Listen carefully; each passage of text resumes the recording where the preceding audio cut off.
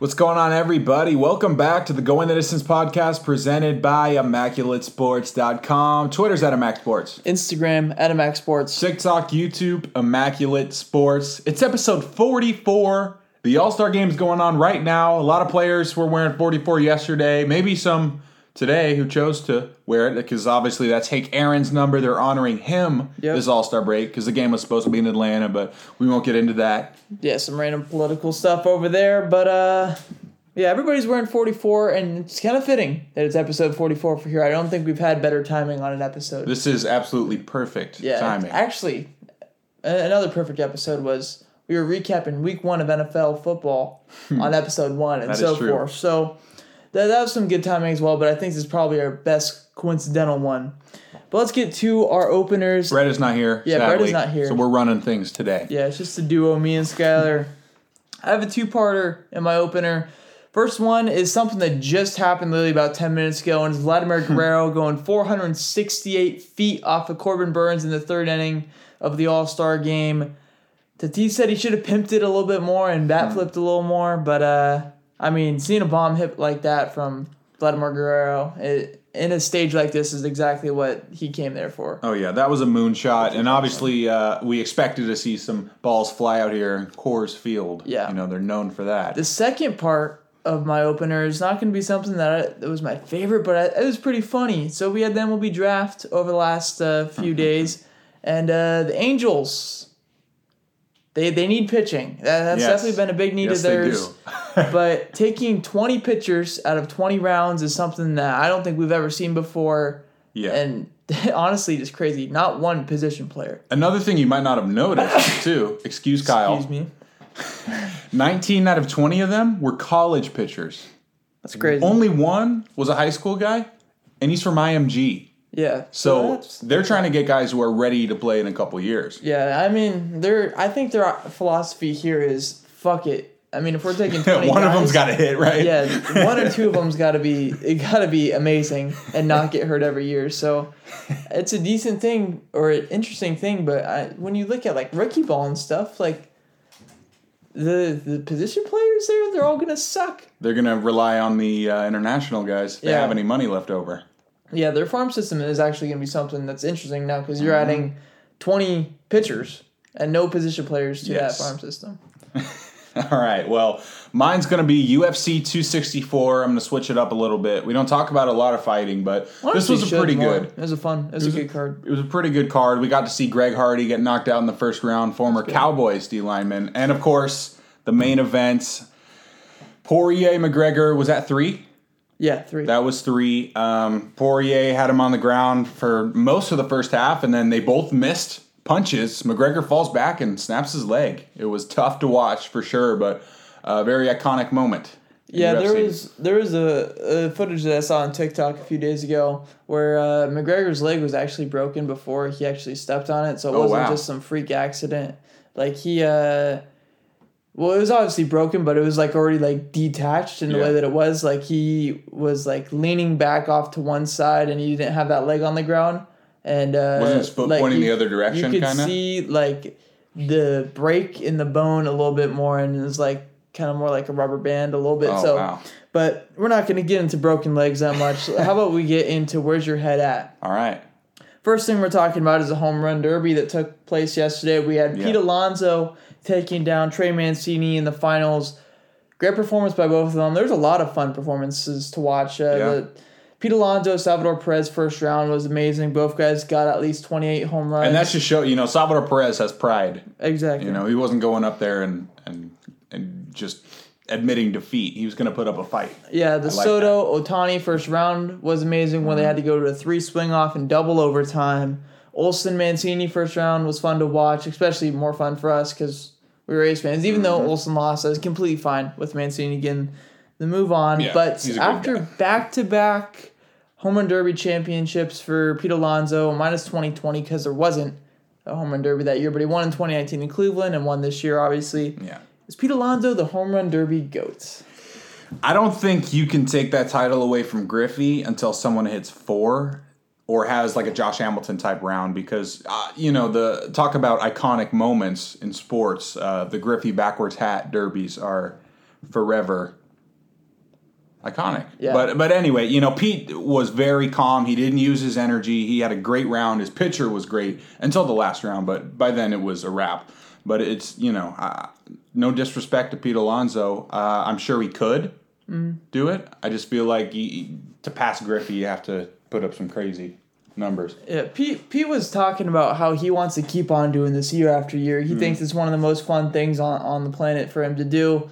And I mean, if I had the ability to hit baseballs as far as he does, I'd probably think it's the funnest thing to do without as well. any effort, too. Yeah, and that's the biggest thing on why I think he's right there with Griffey as far as GOAT status goes in this, because he wasn't like, he was locked in obviously, but he wasn't like zoned in in the way that he wasn't like having any fun with it the whole time. Like he was bobbing his head up and down in between pitches and smiling and enjoying his time there. And his swings that he was putting on balls didn't even look like he was like 100% like into each swing. Like he was just 85% swing, 450 feet, which is cool to see. Yeah, and you saw Ohtani, gasping for air after every time out. Yeah. He was cool as a cucumber. Yeah, so for that reason, I think Pete Alonso is not yet that GOAT, but he is number 2 on my list. I think that's fair. Yeah. And definitely has a good chance to pass him up if he wins this next time and be a back-to-back-to-back champion. But that, we'll have to wait till next He was a summer little in Los hesitant Angeles. Right after if he was going to do it. But maybe that could be, just like, all right, bro, leave me alone. Let me go rest. Yeah, exactly. Who knows? But now let's talk about our first half awards, because first half's up, obviously. All-Star Game is going on right now. Together, who is your MVP? First, let's start with the AL. All right, the AL MVP for me it's got to be Shohei Ohtani. I'll give you the stats right here. 33 homers. He's hitting 280, 12 stolen bases, and also 4-1 record with a 3.49 ERA, 87 Ks. It's just... My honorable mention here is Vladdy Jr., and he's having just as good of a season, but he doesn't pitch. I have to give it to Ohtani, but shout out to Vladdy. Yeah, I'm a big fan of Vladdy as well, but I have to go Ohtani here. I think that's kind of the no doubt, pretty much unanimous pick right now. When you can hit and pitch and be an all-star level player at both sides, it's definitely what MVP means in the sense of the name. And people compare him to Babe Ruth. Babe Ruth never did both at the same time like this. Yeah, true. And plus he wasn't He throwing had his 100 pitching miles year. an hour. Yeah, exactly. Like he's not the pure athlete that Shohei is. But I mean, I'm not taking away from Babe Ruth. Of course. The stuff that he did for the game is probably bigger than what anybody has done in the game right now. But so we both pick Ohtani. Scalar had the stats, so I'll just go off of those. Yep. NL MVP. NL MVP. I'm gonna give it to Jacob deGrom. He's just so good, man. 7-2 record, 108 ERA, 146 Ks. I believe that's either leading or second. 100 and what? 146 Ks. That is second, I believe. Second, okay. And I'm gonna give obviously Fernando Tatis had a great half. He is gonna be up there for the actual MVP, but my honorable mention goes to Ronald Acuna Jr. Not just because of the injury, but I have to spotlight him here. Let me just tell you why. 4th in OPS in the league, 24 homers, a 283 average, and an MLB lead, 17 stolen bases. It's going to be sad not being able to watch him for end of this year and maybe longer. Yeah, that's true. Sad stuff there with Acuna. We'll talk about that a little bit later. My NL MVP pick is also going to be DeGrom. This one's less it's not unanimous. It's going to be a decent vote on both sides, especially with, I don't want to say cold stretch that DeGrom has had recently, but not as just hot, not Bob Gibson level. Not as hot as a stretch that he was on before that, where he didn't give up a run for like 32 innings straight. But DeGrom's my MVP. I guess we can kind of skip NL Cy Young now. Yeah. That covers it. Should I give my honorable mention for him? Sure. I got Gosman. Yeah, that's fair. Gosman, I think he's up there for sure. Close numbers, surprisingly close. But just not at DeGrom's level. All right, AL Cy Young. All right, AL Cy Young. I'm gonna go with Lance Lynn. A 9-3 record, 1.99 ERA, 105 Ks, and he throws fastballs 90% of the time. It's a crazy number to look at, and he's just probably the most trustworthy starter, I would say, out of the American League. So he gets a nod for me, even though there could be guys with crazier strikeout numbers, whatever. And my honorable mention goes to his closer, Liam Hendricks, who's having a crazy year. And just like him, I would say probably the most trustworthy closer in at least the American League. Yeah, for sure. My Cy Young pick in the AL is not going to be any of those guys. It's going to be Garrett Cole. Garrett Cole's been absolutely amazing this year. We saw the whole, whatever you want to call it, situation with the sticky stuff, but that doesn't matter. He dominated the Astros his last time out, and that's a Cy Young performance, and that's going to be probably the poster performance for this Cy Young season if he does get it. Yeah. And he's been nothing less than amazing, and he is going to be my Cy Young pick. I think he's got like a 2.4, 2.5 ERA or something like that with the major league lead in strikeouts with 147. On to Rookie of the Year. Let's do AL first. All right, my AL Rookie of the Year is going to go to Adolis Garcia. 22 homers, and he was an all-star. It's hard to argue that. I got some honorable mentions, though. The young pitchers, Logan Gilbert and James Caprillion, are having great years, and Ryan Mountcastle has showed some signs of greatness with also some struggling, which bumps him down, obviously. That was my preseason pick for the award, but... Yeah, for Rookie of the Year, I'm also going Adolis Garcia. That's kind of an obvious one right now. Honorable mention, I am going Caprillion. And if Adolis was to slow down, he just sucked in the second half. It wouldn't be 100% against it because Rays fans, obviously. And Caprillion had a great second half. I could see it going to Caprillion, but as of right now, it's 100% going to Adolis Garcia. How about in the NL? NL, same situation here with Trevor Rogers. He was the other rookie all-star, 7-6 record, but a 2.31 ERA, 122 Ks. He's pretty close there to some of the Cy Young guys we talked about, and he's a rookie, which is crazy. Some honorable mentions. His teammate, Jazz Chisholm, is a spark plug over there, middle of the infield, and then Padres starter Ryan Weathers had to step up a little bit with some injuries, and he's done great. Yeah, I like the two other picks with Jazz Chisholm and Ryan Weathers a little bit. I think Jazz Chisholm does a little bit more than just being a great player for Miami. He's the face of their franchise now, and he's a guy that the MLB wants to market as the face of that team, obviously. But my Rookie of the Year pick is also going to be Trevor Rogers. Yeah. If he was playing in the AL, he definitely gets some Cy Young votes. Obviously, it's a little rough to give him Cy Young votes when there's a guy named Jacob deGrom in his league and also in his division, which makes it even harder. So Trevor Rogers is having a great season, guy that can touch 99, and he is my NL Rookie of the Year in 2021.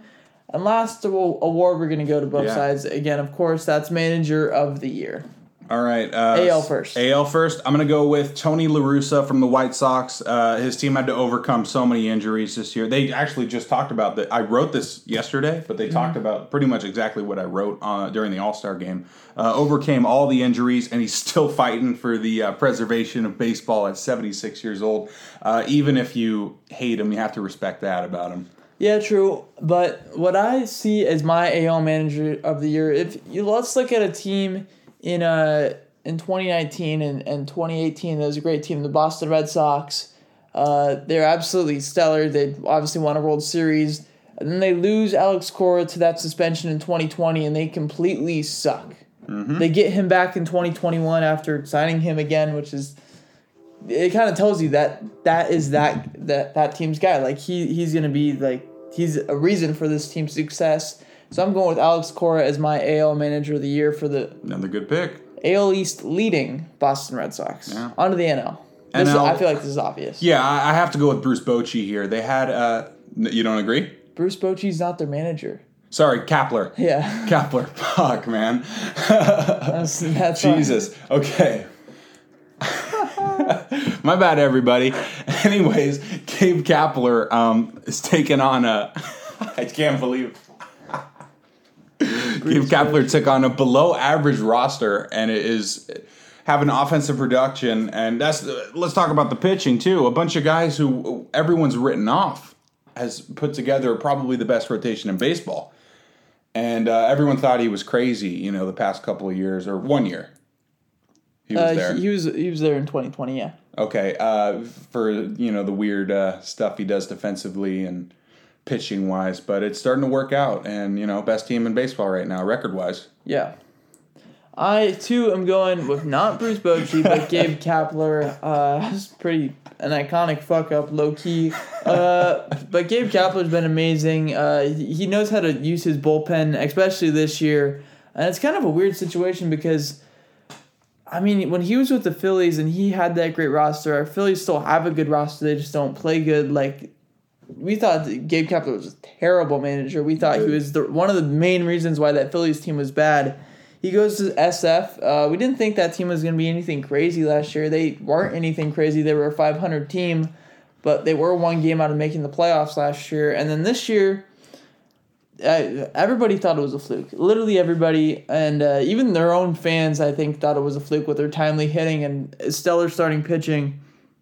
But once it's gotten to the All-Star break and they still have the best record in the MLB, it's like, all right, yeah, this is definitely not a fluke, and we've kind of decided that within the last month here on the show. But, yeah, Gabe Kapler is the NL manager of the year. That's going to be on the yearly rewind blooper episode. All right. We're going to talk about the Acuna injury here a little bit. He tore his ACL over the weekend. I don't remember what day it was exactly, Saturday or Sunday. But, yeah, he tore his ACL, out for the season for a struggling Braves team already. So that kind of takes the Braves away from being possible buyers into possible sellers and likely sellers, quite honestly. Mm-hmm. So what is your move for the rest of 21 if you are the GM of the Braves? This doesn't mean, like, sign people in the offseason. Yeah. It just means regular season pretty much until July 31st with the trade deadline. If I'm Atlanta, I'm going to sell the pitchers and the vets like Minter, Green, Smith, Morton, Adrianza, and I'm going to try to get younger guys who have kind of been written off with 2 or 3 years, maybe more club control for depth, because I don't know about Acuna. You know, it might take them longer, but they're going to have a relatively good team, they hope, coming back next year, especially if some of the prospects are ready to go. So I think you just try to save some money and try to build the depth chart for the future. You know, guys like Drew Waters, see if they're ready to go, and if not, then you'll have a guy ready who can play. I know I worded that kind of weird, but you know what I'm saying. Yeah, I got what you're saying. If I'm the GM of the Braves, I do sell pitching, and I also sell some of my farther away prospects as I try to make a push in 2022 and 2023 to get guys back that are going to be ready in 2022 or have started to come up this year that are good and have maybe not been their full potential, but look as like, yeah, these guys can be something if they get under the right system and get the right coaches around them and the right players and the right environment. So I go full sell as far as the pitchers, like Morton, all the relievers, but definitely a priority for me is to get some starting pitching back because I mean, Mike Soroka, we don't know if this guy's even going to be back next year with all the stuff that's going on with him and his injuries. And the rest of their team has just been injured, especially the pitchers for this whole season. And another reminder, Ozuna probably won't be back. Exactly, yeah. But they do have, I mean, Pache is going to be a guy that's going to be out for them, I assume, probably now with Acuna's injury. Yeah. And for the rest of his 6 years of arbitration and whatever and however long he stays there for them. Yeah. All right, let's talk about some surprise teams and some teams to plummet in the second half. So first off, what is one team that you expect to surprise in the second half that maybe hasn't been living up to expectations or to your expectations? All right, this might be an easy pick. Might seem like I'm going with the Padres. They're only 6 games back, but I feel like they're going to make a splash, maybe go after a Trey Mancini, and they're going to win the West with over 100 games. That's something crazy, I think. I know. To talk about with how, I wouldn't say subpar they've been, but not up to their expectations, and being able to win 48-plus games and have just about 20 losses, if not less, it is crazy to me. But the team that I'm talking about for my team to surprise in the second half is going to be the Toronto Blue Jays. I think they're in the market for a starter because they do have the pieces that they can move to go get another starter, maybe even a controllable starter. And if Hyun-Jin Ryu turns it up a little bit and Robbie Ray continues the way that they do, and they add another bullpen piece, which they've already started to do a little bit with Trevor Richards and Adam Simber being acquired a few weeks ago, this team can make a legitimate push for that wild card spot a wild card spot in the AL, which, I mean, we know their lineup is going to be legit, so it should be fun to watch. And now let's go to one team that's going to plummet in the second half. All right. Obviously, the Braves are a play here, but we already talked about them. I didn't go with them. That's a bit too easy. So I'm going to go with the Tampa Bay Rays. Glasnow's out for at least 2 months now. A lot of prospects are up, and they're not hitting very well. Like you said, Toronto and New York, I think, is going to rise up a little bit here and just destroy Tampa Bay. Yeah, I was thinking about going with one of the AL East teams here as well, but I'm going with the team that has somewhat surprised, but still under the radar. It's the Seattle Mariners. They sit at 48 and 43 right now, as we're obviously in the All-Star break. But one thing that we have seen from the Mariners in the last 20 years is they do not ever play like a second half team. They always suck in the second half. When there's any pressure on the line, the Mariners always fail, and they're going to fail again this year. They don't have the guys up right now. They don't have Kelenic, or obviously they don't. I mean, Kelenic's not hurt, but he's not performing to the way that they expected. They don't have Kyle Lewis.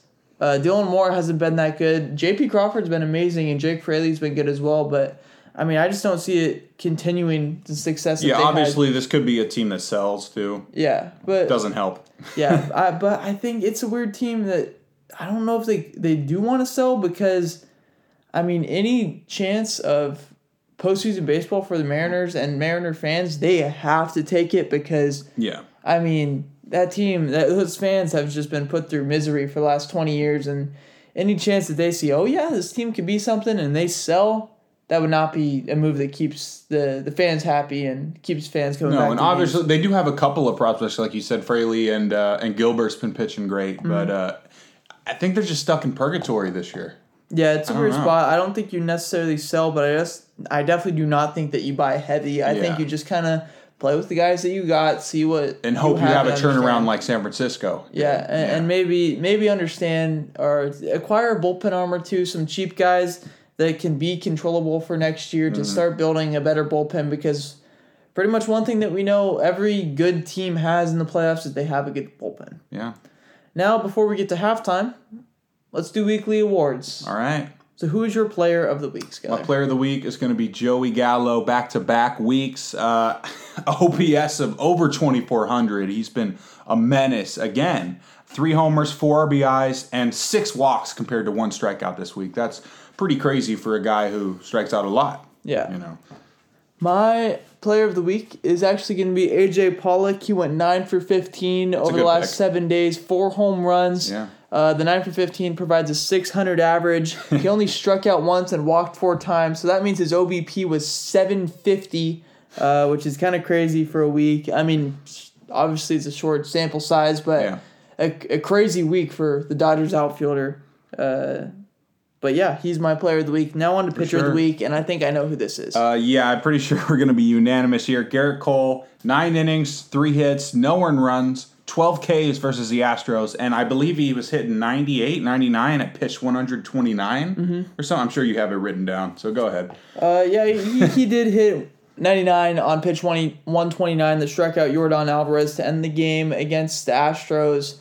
Complete game shutout for Garrett Cole. And my favorite thing that I saw from this was his the mound meeting that Aaron Boone had with 2 outs in the 9th, and Garrett Cole kind of just said, "Fuck you! I'm completing this game. Don't take me out of this. You signed me to this team for these reasons and to pitch in these big games. I'm getting through this, and I'm our closer, Aroldis Chapman, sucks. Come on." Exactly. So he was very, very animated in saying that as well. I believe he said he blacked out during it. Yeah, too. he did say that he didn't really remember it, besides saying a lot of F-bombs. So, Garrett Cole, pitcher of the week. Now rookie of the week. All right, my rookie of the week is going to be Logan Gilbert. Like I've been talking about the past couple of segments here. He went 7 innings, 1 hit, and 8 Ks against the Yankees. He had a rough debut, but he's been pretty solid since then. He's getting the hang of his changeup, and that was the big question mark if they should bring him up or not, the changeup, because he didn't really have a secondary pitch. There he goes. Yeah, I went with a co-rookie of the week here because these two guys pretty much had the same outing. It's Logan Gilbert and Tristan McKenzie. Yeah. They both went 7 shutout innings, not allowing a single run, and had allowed only 1 hit. I think Gilbert might have had more Ks, but I mean, regardless, both great outings by the two youngsters, and they are my co-rookies of the week. All right. Let's go to halftime. Let's go. Now, why did you do it? You know you got the mad fat fluid when you rhyme. It's halftime. Welcome back, everybody, to halftime. We're going to start it off with the MLB Draft. That happened this weekend, and I watched it instead of the finals game, so you can call me crazy, but I like the draft. Of course. Anyways, first pick was a surprise to most people. Henry Davis, the catcher from Louisville, goes number 1 to the Pirates. I know Kyle didn't like that one very much. I mean, I didn't have a problem with it. Pirates, I mean, their team's input really doesn't matter to me, so Henry Davis is a good pick in their eyes, and so be it. Oh, JT Realmuto goes deep in the All-Star game. Yep. Wow. Solo shot to get the National League on the board in the 5th inning. But anyways, Henry Davis, I feel like I don't mind it. I feel like a worst case scenario, you got a right fielder with a very strong arm with an MLB ready approach, and there's nothing wrong with that. Some other notable picks: Jack Leiter, number 2 to the Rangers. Marcelo Meyer, the number 1 ranked player for, I believe, MLB Pipeline, and number 2 for Baseball America to the Red Sox. They got a nice deal. Pretty interesting pick for the Royals at 7. Frank Mazzucato, he's a high school lefty out of Connecticut. He threw 4 no-hitters in a row, and he's got a 60-grade curveball. So I'm curious about his competition, though, in high school, because, I mean, like, you can throw no-hitters like every single game, but I don't give a fuck if the kids like don't play baseball. You know, if they suck, then it's whatever. But I mean, Connecticut and their competition, who knows? George Springer came out of Connecticut. Went to UConn though, so not just high school. That's true. And I want to talk about picks 8, 9, and 10 real quick. Pretty interesting here. Number 8, the Colorado Rockies host team of the All-Star break. Sorry. Jesus. Go with Benny Montgomery, outfielder from Pennsylvania. He's got a kind of a weird, twitchy swing like Hunter Pence, but he has so much speed, and that's the kind of guy that the Rockies need in the outfield, because running out with Charlie Blackmon's, it's not going to work, and it hasn't worked. The Angels take righty Sam Bachman out of Miami, Ohio University instead of Kumar Rocker, because I guess they feel like Sam Bachman will be more MLB ready, which is interesting, but Kumar falls 10 to the Mets. Some other interesting picks here. The Marlins at 16 take Khalil Watson, the prep shortstop, who is ranked number 4 on Pipeline. This guy has so much potential. Yeah. 5 tools, just like Meyer, just a little bit shorter than Meyer. Another pick, Matt McClain, probably the second best college hitter in this class, falls 17 to the Reds. I like that pick. Man, I can't talk today. Sorry. Talk about Max Muncy, though, right? Yeah, Max Muncy, the A's shortstop from Thousand Oaks High School. Same name, same birthday as the former Max Muncy the A's drafted in 2012. Yeah. Isn't that wild? Kind of crazy coincidence there, but, I mean, it is kind of destined to happen. I feel like the A's love California guys. They took, I'm pretty sure in the first 10 rounds, like 8 guys from California or have played ball in California before. So, Max Muncy being taken there wasn't a big shock to me. No, and it's an exciting player. One of the only guys left on the board who has a 55 in everything and has so much room to grow. And I'm talking about the 2080 scale for prospects. 55 is an above average grade. Yeah. And that's for all the tools. So anyways, that wraps up the first round recap. Fuck, man. It's hard to talk when you're scrolling through pages on your computer. But anyways, the MLB Futures Game happened a couple days ago in Colorado. It was pretty interesting. Brendan Davis, Cubs top prospect outfielder, stole the show with 2 homers. You see the cleats he was wearing? He was wearing the Suns cleats, right? Suns and 4 cleats. That didn't happen. Yeah, it did not happen. But nonetheless, cool cleats.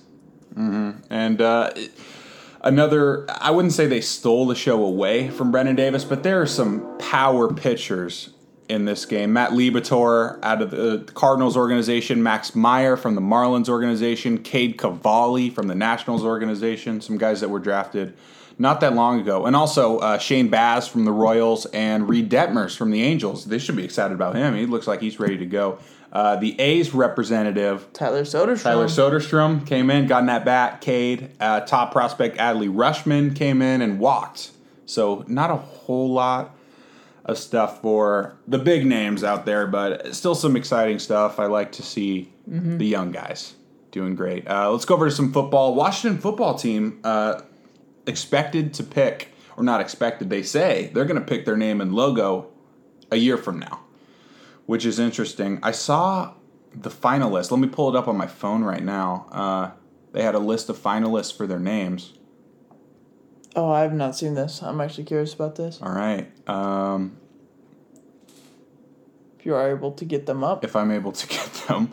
But in the meantime. Yeah, go ahead. Washington football team. Can't believe they're going to have the same team name for the next year.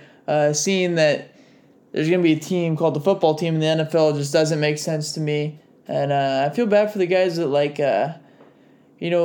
talk on TV and say, oh, the football team, this weekend is going to be so good, and it just sounds super, super weird. But nonetheless, it's going to happen. It's probably the better choice to make sure that everybody was okay with the decisions that were being made. All right. I can't find the original list that was given today, but I did see the Monarchs, the Presidents, the Red Wolves. Those were some of the names that they had on the list, which is interesting. Those are all right. Whenever I hear the Monarchs, I think of London, because of Madden. Yeah, that is a Madden relocation franchise that they offer you. That's one of their pre-built ones. So yeah, that is kind of funny. Anyways, let's go to some Olympic basketball. Team USA loses to Nigeria and Australia, but they beat Argentina today. This is the exhibitions, by the way. Yeah, exhibitions. I know Nigeria had some NBA players, and of course Australia and Argentina too, but they just got worked by Mike Brown against Nigeria, and I don't know what to say. It's alarming, but then again, it's still exhibition. These guys have never played together. It doesn't really scare me. I think the guys are going to be completely fine and should take home gold in Tokyo? Is that where the Olympics are at? I believe so. And the first game against Nigeria, we had guys like Sadiq Bey, Darius Garland at the floor at one time. So those Jeremy guys Grant. aren't kidding. Well, Jeremy Grant's actually on the team. But Darius Garland and Sadiq Bey are on the select team or something like that for fillers or who knows. But it's a rough loss, but we'll be fine and let Nigeria have their moment, because I don't know how prestigious their basketball history has been. Yeah, probably not great, but we'll see. We'll be rooting for our boys, of course. Team USA. And we had some quick NFL news today I thought should be mentioned. N'Keal Harry, Patriots receiver. His agent requested a trade from the Patriots. They're not going to use him anymore. They tried him out. He wasn't great. And they're going to be running a weird power back scheme with Cam Newton. And it's just weird. It's weird in New England. I don't know if they're going to go 8-8, going to make a push, going to suck. I don't know what to say. I'd probably say they're going to be at least 8-8 just because their defense is solid and Bill Belichick is there and he's obviously a genius. I did see N'Keal Harry rumors with the Niners, I think, was a team that I saw, because I know Kyle Shanahan. Of course, the Niners are interested in every receiver. Loves those guys, and who knows? Obviously, they lost Kendrick Bourne to the Patriots, so it could be a replacement for them. Yeah. All right. And Tampa Bay Lightning, they went back-to-back Stanley Cups. They take down Montreal. Yeah, they won in 5. So back-to-back champs for them, and Tampa Bay, city of champions. Oh, yeah. As of right now, at least. As of right now, until who knows what happens in the NBA Finals. Yeah, I don't think the Rays are going to win in the MLB either, but who knows? We'll see. All right, well, the last thing we're going to talk about is basketball. Kawhi Leonard finally released. We knew he had some kind of knee injury, a partially torn ACL, underwent surgery today. Unknown timetable, again, of course. For the free agent that's coming up. And he's a free agent. Yeah, it should be crazy to see what goes on with him, with his whole free agency thing. And when he's actually going to be back, I assume not at the start of the year, though, because no, the regular season should start in about 3 months. which is kind of crazy to think. It is. They're trying to get back on the normal the schedule. October. That's why I respect the MLB. They've messed up a lot, but having that short season helps. It did help a lot. They're back on regular timing. We're having the All-Star game in July like it should be. Yeah, exactly. All right, and that's going to wrap up halftime. Some interesting stuff this week. We didn't have to BS around. That's true. There's definitely a lot of content there. And let's talk about the Bucks-Suns finals here in Where's Your Head At? Yeah. First off, it's 2-1 Suns right now. What was your original pick that you had? I think you had Bucks and... I had Bucks in 5 or 6. Yes. Yeah. So how are you feeling about that pick right now? That's probably not going to happen.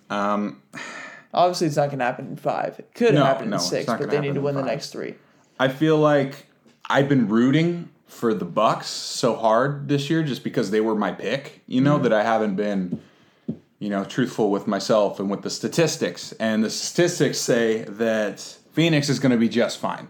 I figured that Milwaukee would get a pretty good win their first home game in the finals, but after that, it's going to be tough. Ayton is pretty unstoppable right now. Brook Lopez helps offensively, but man, they're not going to have another game with that many offensive rebounds. Chris Paul's been great. Of course, Booker finally had that one game that I said might happen. He shot 3 for 14, 1 for 7 from threes last game. But Crowder's back, shot 6 for 7 from 3, and Holiday too. Holiday had a nice comeback game 3. So I think it's wide open, honestly, but I'm leaning towards Suns in 7 games. All right, so we got that, but we also have seen the performance of Chris Middleton and Drew Holiday. Drew Holiday had a decent game 5 or game 3. Yeah. But Middleton really hasn't been there, and obviously the Bucks have only won 1 game. So is this even possibly sustainable with how the performances that they have had so far? Giannis is going off, but yeah. Right doesn't now, really mean anything if the other 2 guys aren't doing the stuff that they've been doing all year.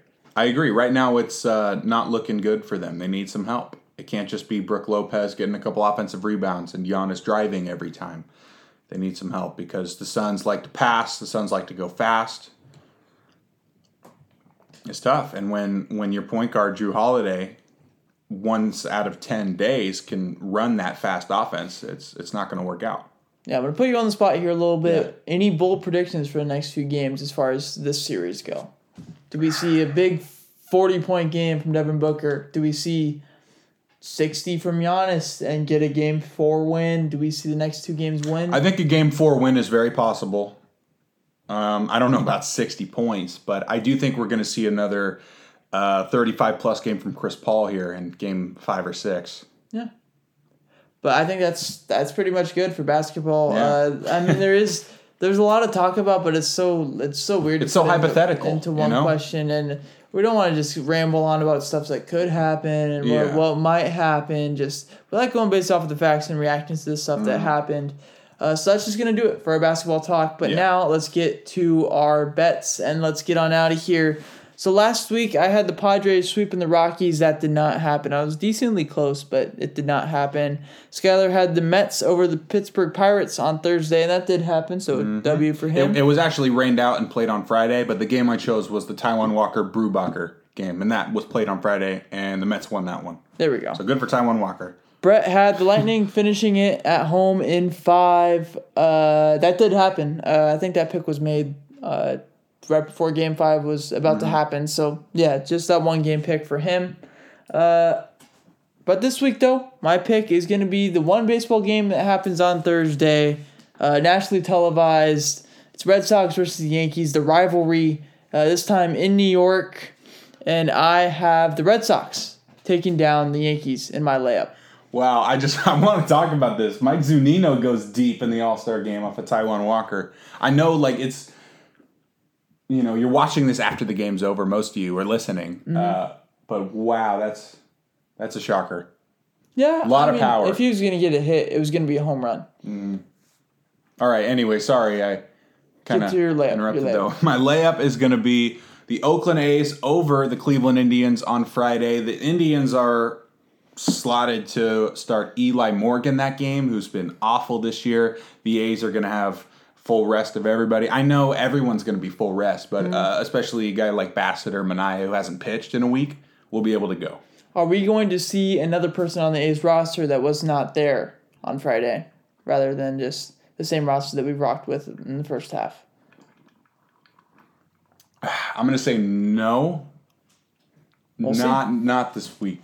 We'll see. Not this week. With the moves that are made in the near future. At least not in the lineup. Maybe someone in the pen. Yeah, that's true. I definitely think in the pen there's a good chance, but as far as the lineup, probably not. All right, so our bold predictions we all got wrong, unfortunately. I had the A's sweeping the Rangers. They did take 2 out of 3, but lost that first game in Texas. Skylar had Washington over San Diego on Thursday. Game. Washington was up 8-0 by the 4th inning.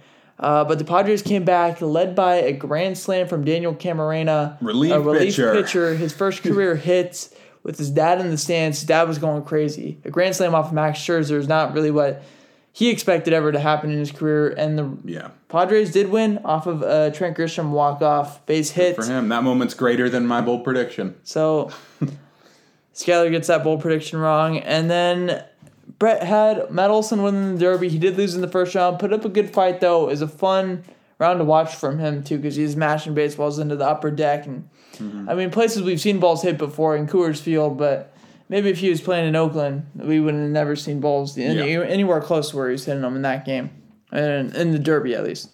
All right. For bold predictions this week, I'm going with the D-backs. Somehow I'm picking the D-backs, but they're hosting the Cubs, coming back from the All-Star break in a 3-game series in AZ, and I have them winning the series in this.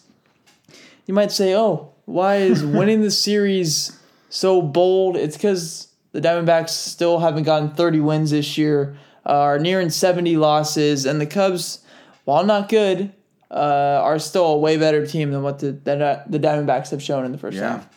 All right, my bold prediction is going to be the Miami Marlins over the Phillies twice. They have a doubleheader on Friday, and Miami's going to take both games. They ended off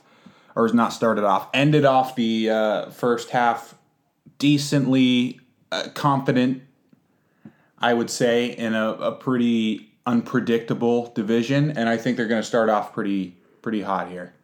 Yeah, so first half has been concluded. Our whole show has been concluded. Episode 44. Skylar, what's our Twitter, man? Twitter's at Max Sports. Our Instagram is also at Max Sports. Our YouTube and TikTok? Immaculate Sports. We'll be back next week with some trades that go down. Yeah. Should be big. Hopefully there's a lot of trades that we can talk about and the impact that those have. Maybe we keep hoping for football, but probably not going to happen. Maybe we might have something. Maybe like some injuries. The Nikhil Harry thing or something. But training camps are starting back up soon. Episode 45 will be next week. And by the time that we get to episode 52... Maybe the finals will be done. That's true. The finals should be done. But by the time we get to episode 52 in about 8 episodes, football should be right there. So that's something to look forward to. Episode 44, we're out. We'll see you guys next time. Go Jets. Deuces.